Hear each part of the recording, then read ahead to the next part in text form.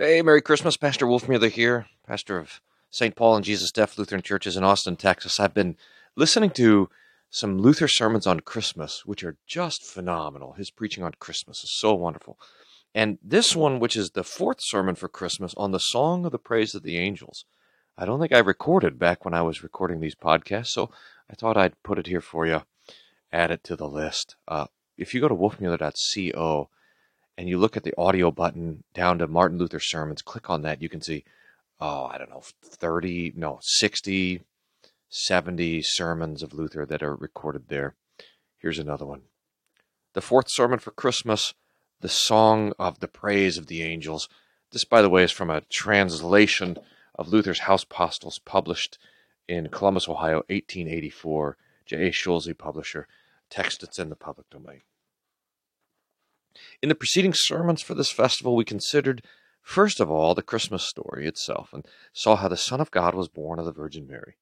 This story was written and is annually preached throughout the Christian church that we should become well acquainted with it and be moved by it, to give heartfelt thanks to God for his great mercy and condescension toward us as manifested in his birth of his Son. We also considered the heavenly tidings of the angels, proclaiming with great glory this birth to the shepherds upon the fields of Bethlehem, in which act God passed by the proud lords at Jerusalem and sent his glorious message down from heaven to the poor shepherds in the fields. Yea, the holy angel, following the example of Christ as Lord, became so lowly, and did not deem it an unbecoming task to preach to the poor shepherds that most glorious tiding which we still possess and which shall remain among Christians until the end of time. From this story and example, we learn what humble spirits the angels are, who are free from all pride. It would be well if all who think themselves to be wise and saintly people and mighty lords would learn from this example not to be proud on account of their skill, wisdom, power, and other gifts, nor to despise others as their inferiors. Surely, if great gifts and accomplishments ought thus to be regarded, the holy angels would have reason enough to look down with scorn upon the poor shepherds, but they do not act thus, and though the shepherds are simple and common people, yet the angels do not consider themselves too holy nor too exalted, right willingly and gladly to bring them these tidings. Thus should we also do, applying our talents in all humility to comfort and assist others, despising no one. This would be following the example of Christ, as we have seen in the first sermon. He despises no one, but as he came down from heaven, poor and needy into this world, so he is pleased to see poor and miserable persons coming upon or unto him for help. Hence he is very properly called a helper, a Savior. The haughty lords at Jerusalem thought of no such a Savior. They needed him not, but the humble shepherds felt their need of him, and hence the angel first proclaims to them in a brief but glorious sermon where this treasure can be found, showing us all that depends upon our rejoicing in this Savior who came to liberate us from sin, death, and the devil and hell. For the impact of the tiding is, unto you is born this day a Savior, which is Christ the Lord. These words are of no human origin. The wisest on earth know them not, but they are angelic words, spoken from heaven for us. Thanks be unto God for these tidings forever and ever. If we this day read or hear these words, it is the same as though we heard them from the angel himself. The shepherds also did not see the angels, they merely saw the light and its splendor, but they heard the words, and thou likewise canst read and hear them, if thou wouldst but open thine eyes and ears and learn properly to understand this message. These tidings are far different from those which Moses heard of the angel on Mount Sinai. When these were given, the people were much afraid, and their life was endangered by the lightning and thunder which shook the mountains, so that the whole people cried unto Moses, Would that God did not just thus preach to us from heaven, but do thou come and preach to us. Thee we would gladly hear, but here, when the holy angels come from heaven robed in light, the message has a different import. They begin their tidings as cheerfully as a heart full of agony could desire, proclaiming and singing that we must not be afraid, but rather rejoice with our whole heart, yea, even be proud and bold in our joy on account of this child who is our Savior and is called of the angels by a special name, Christ the Lord.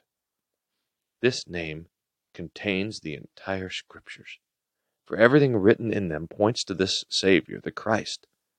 The law had no remedy against sin and death. Good works and piety could not comfort nor make the heart glad. This could only be done by Christ. This fact the angels have in view when they proclaim, "This is he who shall be a substitute for all, through whom it is possible to obtain forgiveness of sins and to inherit eternal life, for he alone is the true Redeemer and Savior." This truth expels at once every doctrine and religion which attempt, without Christ, to lead men to heaven.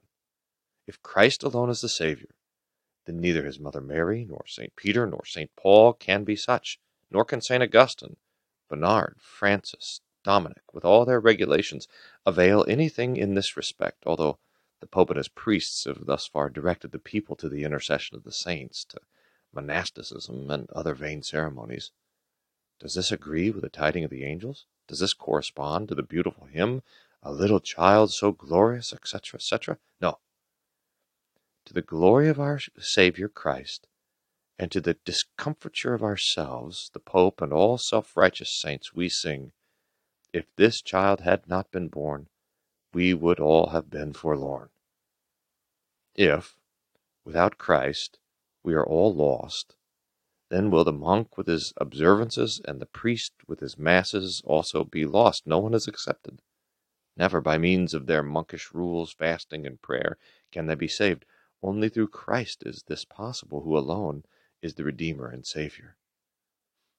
As these tidings of the angel contain a new revelation, and do not threaten the wrath of God and everlasting damnation as the law does, but rather bring comfort and joy and salvation to those who are accursed by the law and fear and tremble, the song of the angels rings joyously in harmony with the message.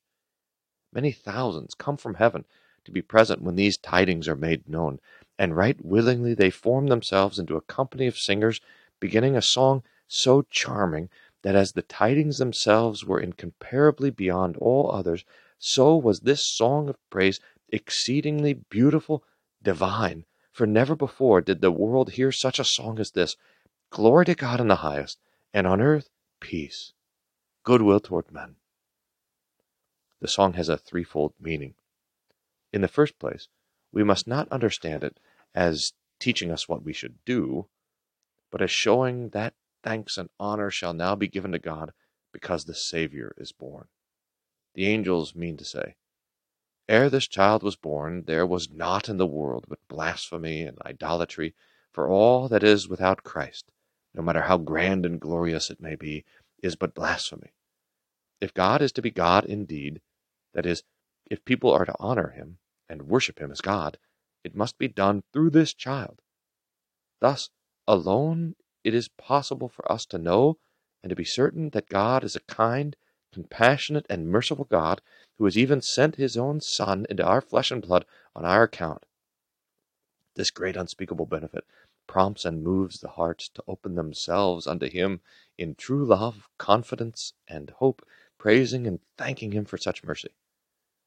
Of this result the angels sing, proclaiming that God shall now be honored in the highest, not with good works which cannot raise to heaven, but with the heart which lifts itself up from the earth, and in such thanksgiving and holy trust soars aloft to God our merciful Father.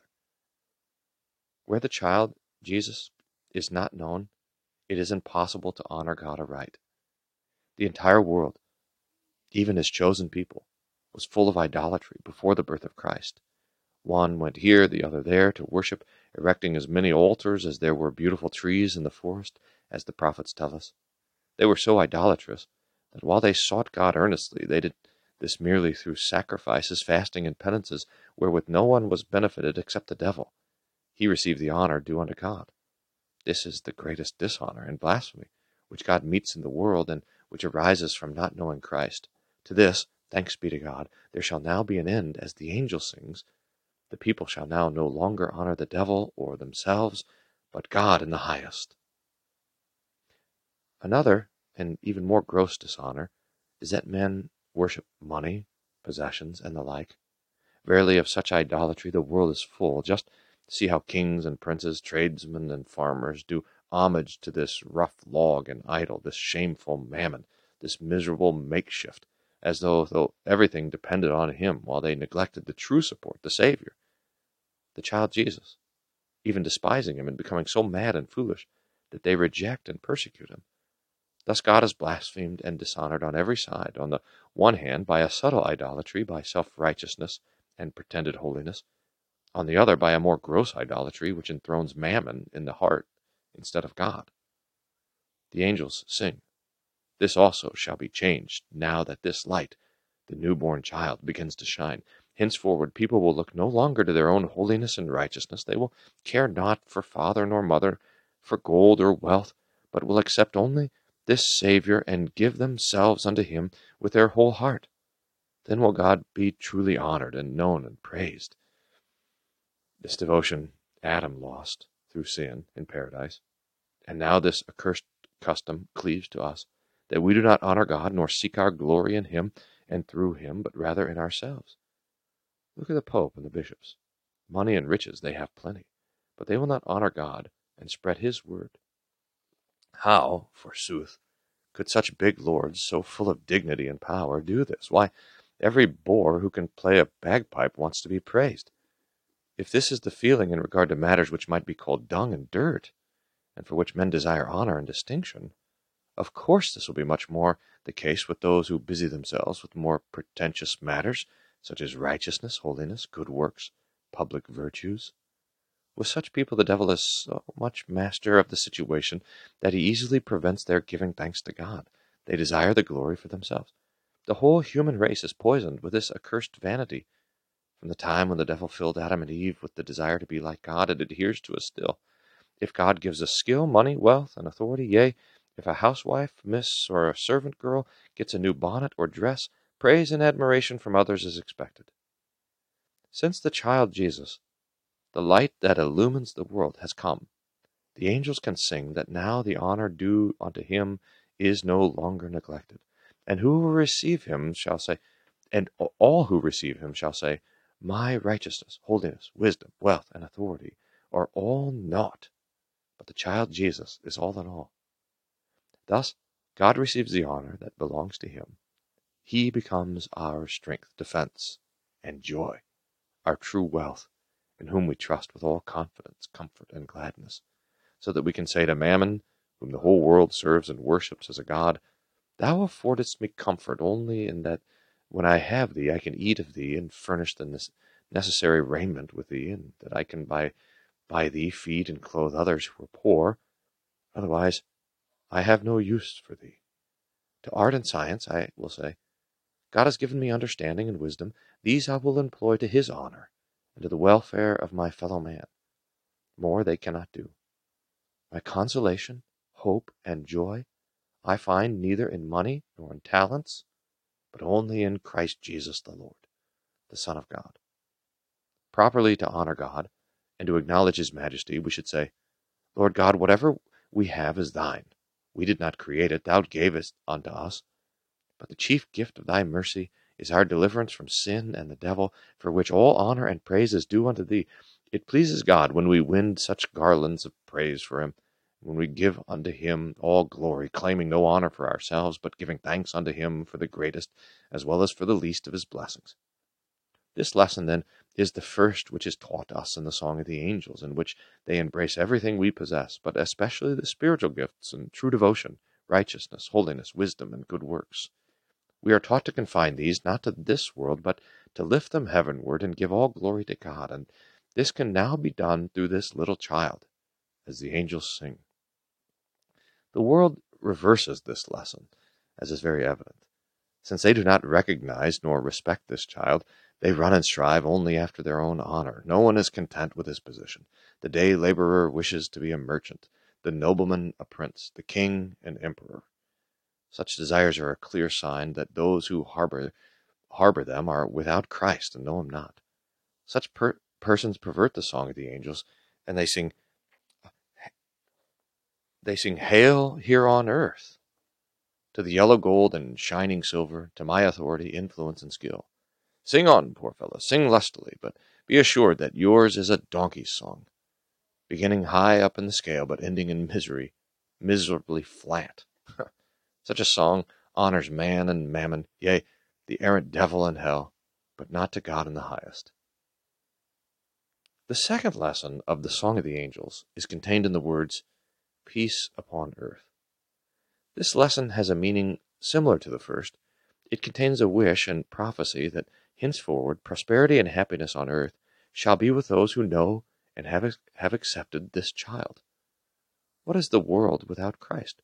What else but a perfect hell and a kingdom of Satan, full of ignorance and contempt of God, yea, full of lies, cheating, avarice, gluttony, drunkenness, whoredom, strife, and murder, etc. Thus the world acts. There is neither love nor confidence among men. One fears the other. Those who would escape deception and fraud must understand, quote, white to mean, quote, black. Even friends cannot be trusted and must sometimes be feared more than enemies. Thus the devil rules and guides the world so that everything goes wrong and no virtue and no peace can be found on earth. As the angels sang that they who know and accept this child shall give praise to God for all things, so they also sing and promise and comfort with these words that such tyranny of the devil will now have an end, that the Christians shall be peaceable with each other and lead a quiet life, willingly assisting and advising each other, avoiding all contention and discord, dwelling with each other in gentleness, having a peaceful government and a foreboding spirit, each one striving to excel in the other in doing good, and all this because this child is born. Such a result will follow, says the angel, if God is once honored and acknowledged as Lord from whom we have all things. Then will the people be friendly toward each other. No one will hate, nor envy, nor despise the other, but each will rather consider the other better than himself, saying, Dear brother, do thou pray to God in my behalf. Then there shall be peace and happiness and abundance. For peace, in the Hebrew language, means everything good. Such a peaceable life ought to be among Christians, each one endeavoring to please the other and avoiding what might give offense. Those who do otherwise do not heed the song of the angels, but listen to the howling of the wolf, the devil, who sings to them this song, continue to steal, to commit adultery, to murder, etc. This is the devil's song, which comes from hell. Among Christians it must not thus be. They should do as the angel sings, who tells us so beautifully the spirit of true devotion. First, that we should leave all glory in heaven and praise and honor God alone. Secondly, that we should live in a brotherly spirit with each other on earth, and not listen to the wicked insinuations, nor follow the tyrannical ways of the devil. Thus the angels teach us in all the world, but they already see that the greater portion of mankind will not thus acknowledge the child Jesus, and that much confusion on this account will arise, wherefore they add the third lesson in these words, goodwill toward men. That is, we, the angels, fondly desire that the world would do as taught in the other lessons, that men would honor God in the highest, and have peace among themselves. But we know that many will be found who will not receive the gospel nor accept the Son, rather persecute both. May God then grant the believers a joyful, glad heart to exclaim, I have a Savior, heaven is mine, the Son of God is mine. Therefore, although I am scorned and persecuted, and though I suffer all manner of evil on account of this my confession and faith, yet I will not become impatient or angry, but will be content with no sorrow, nor trouble, nor persecution, however great, shall deprive me of the pleasure and consolation which I have in this newborn child. Such a disposition the angels wish to all believers, so that they can be glad in adversity and sing when the devil rages, so that they may have peace and assurance in Christ to withstand all misfortune, and even to mock the devil when he would injure them, hurling into his face the words, Foolish devil, if thou canst injure me only as to my body, life, possessions, etc., thou mightest just as well leave me, for thou canst really do me no harm. I have a heavenly Savior who will abundantly console me in eternity for any temporal loss which I may suffer. This third lesson teaches us how we should have a joyful and bold spirit to meet all adversity, so that we can say to the devil, Thou shalt not succeed in thy evil attempt to rob me of my pleasure in this child. Such a heart is happy, glad, joyful, and courageous, even in adversity, for its blessings are of God through faith in Christ. It says to the devil in the world, On your account I shall not give up my joy, nor do I care for your anger. Do as you please. Christ gives me more happiness than you can cause me sorrow. Such a heart the angels desire to have, and of such a one they sing. The world does not repeat this song of the angels, but tries to sing it after the tune of its god, the devil. Thus, glory to the devil in hell, strife upon earth, and ill will toward men. Satan causes his bride, which is the world, to sing thus, to blaspheme God, to persecute his word, after which follows contention, division, war, murder, etc., to such an extent that on account of fear and trembling no one can have a happy moment nor enjoy his bite of bread. In this the devil is mightily assisted by the sects. They are his mouthpiece, slandering and blaspheming God in heaven through their false doctrine. The devil, with his song, resembling that of an owl, continues to arouse disturbances, setting princes and lords against each other, causing strife and deceitfulness, so that men become treacherous toward each other, doing the will of the devil and causing difficulties everywhere, so that people stand with trembling hearts and full of fear. Hence it happens that so many can be found who, in spite of all the bounteous blessings which God has bestowed upon them, do not enjoy a single moment of their life. Although cellar and buttery are full, such persons will be sad and cheerless, finding no real pleasure in anything which they possess. Thus the devil's pleasure is fulfilled, who at all times envies man every enjoyment which comes from God and his gifts. The angels, on the other hand, sing us a different song. They wish us a steadfast heart, which shall be bold and resolute amid the various trials and calamities of life. This, then, beloved hearers, is the song of the holy angels, which no other teaching nor books contain. By it we are instructed as to the true service of God, how we should realize in this Christ the mercy of God, and be prompted thereby to give ready thanks to him, who sent unto us and for us his Son, our Lord and Savior. Also, how we should live peaceably with one another. Finally, how we should in patience overcome all misfortune and rejoice always through Christ in this little child. The angels indeed compose their joyous, jubilant song with but a few words, yet every one must readily perceive that it was not framed on earth, but that its home from which it came is heaven. May God our Father assist us through his Holy Spirit to retain this song and to order our lives according to it. This we pray through Jesus Christ, his Son, our Lord. Amen. That is the fourth sermon from the House Postil for Christmas Day on the Song of the Angels, preached by or written by Dr. Martin Luther. I'm Pastor Brian Wolfmuller, St. Paul and Jesus F. Lutheran Church, wishing you also a very Merry Christmas. God's peace be with you.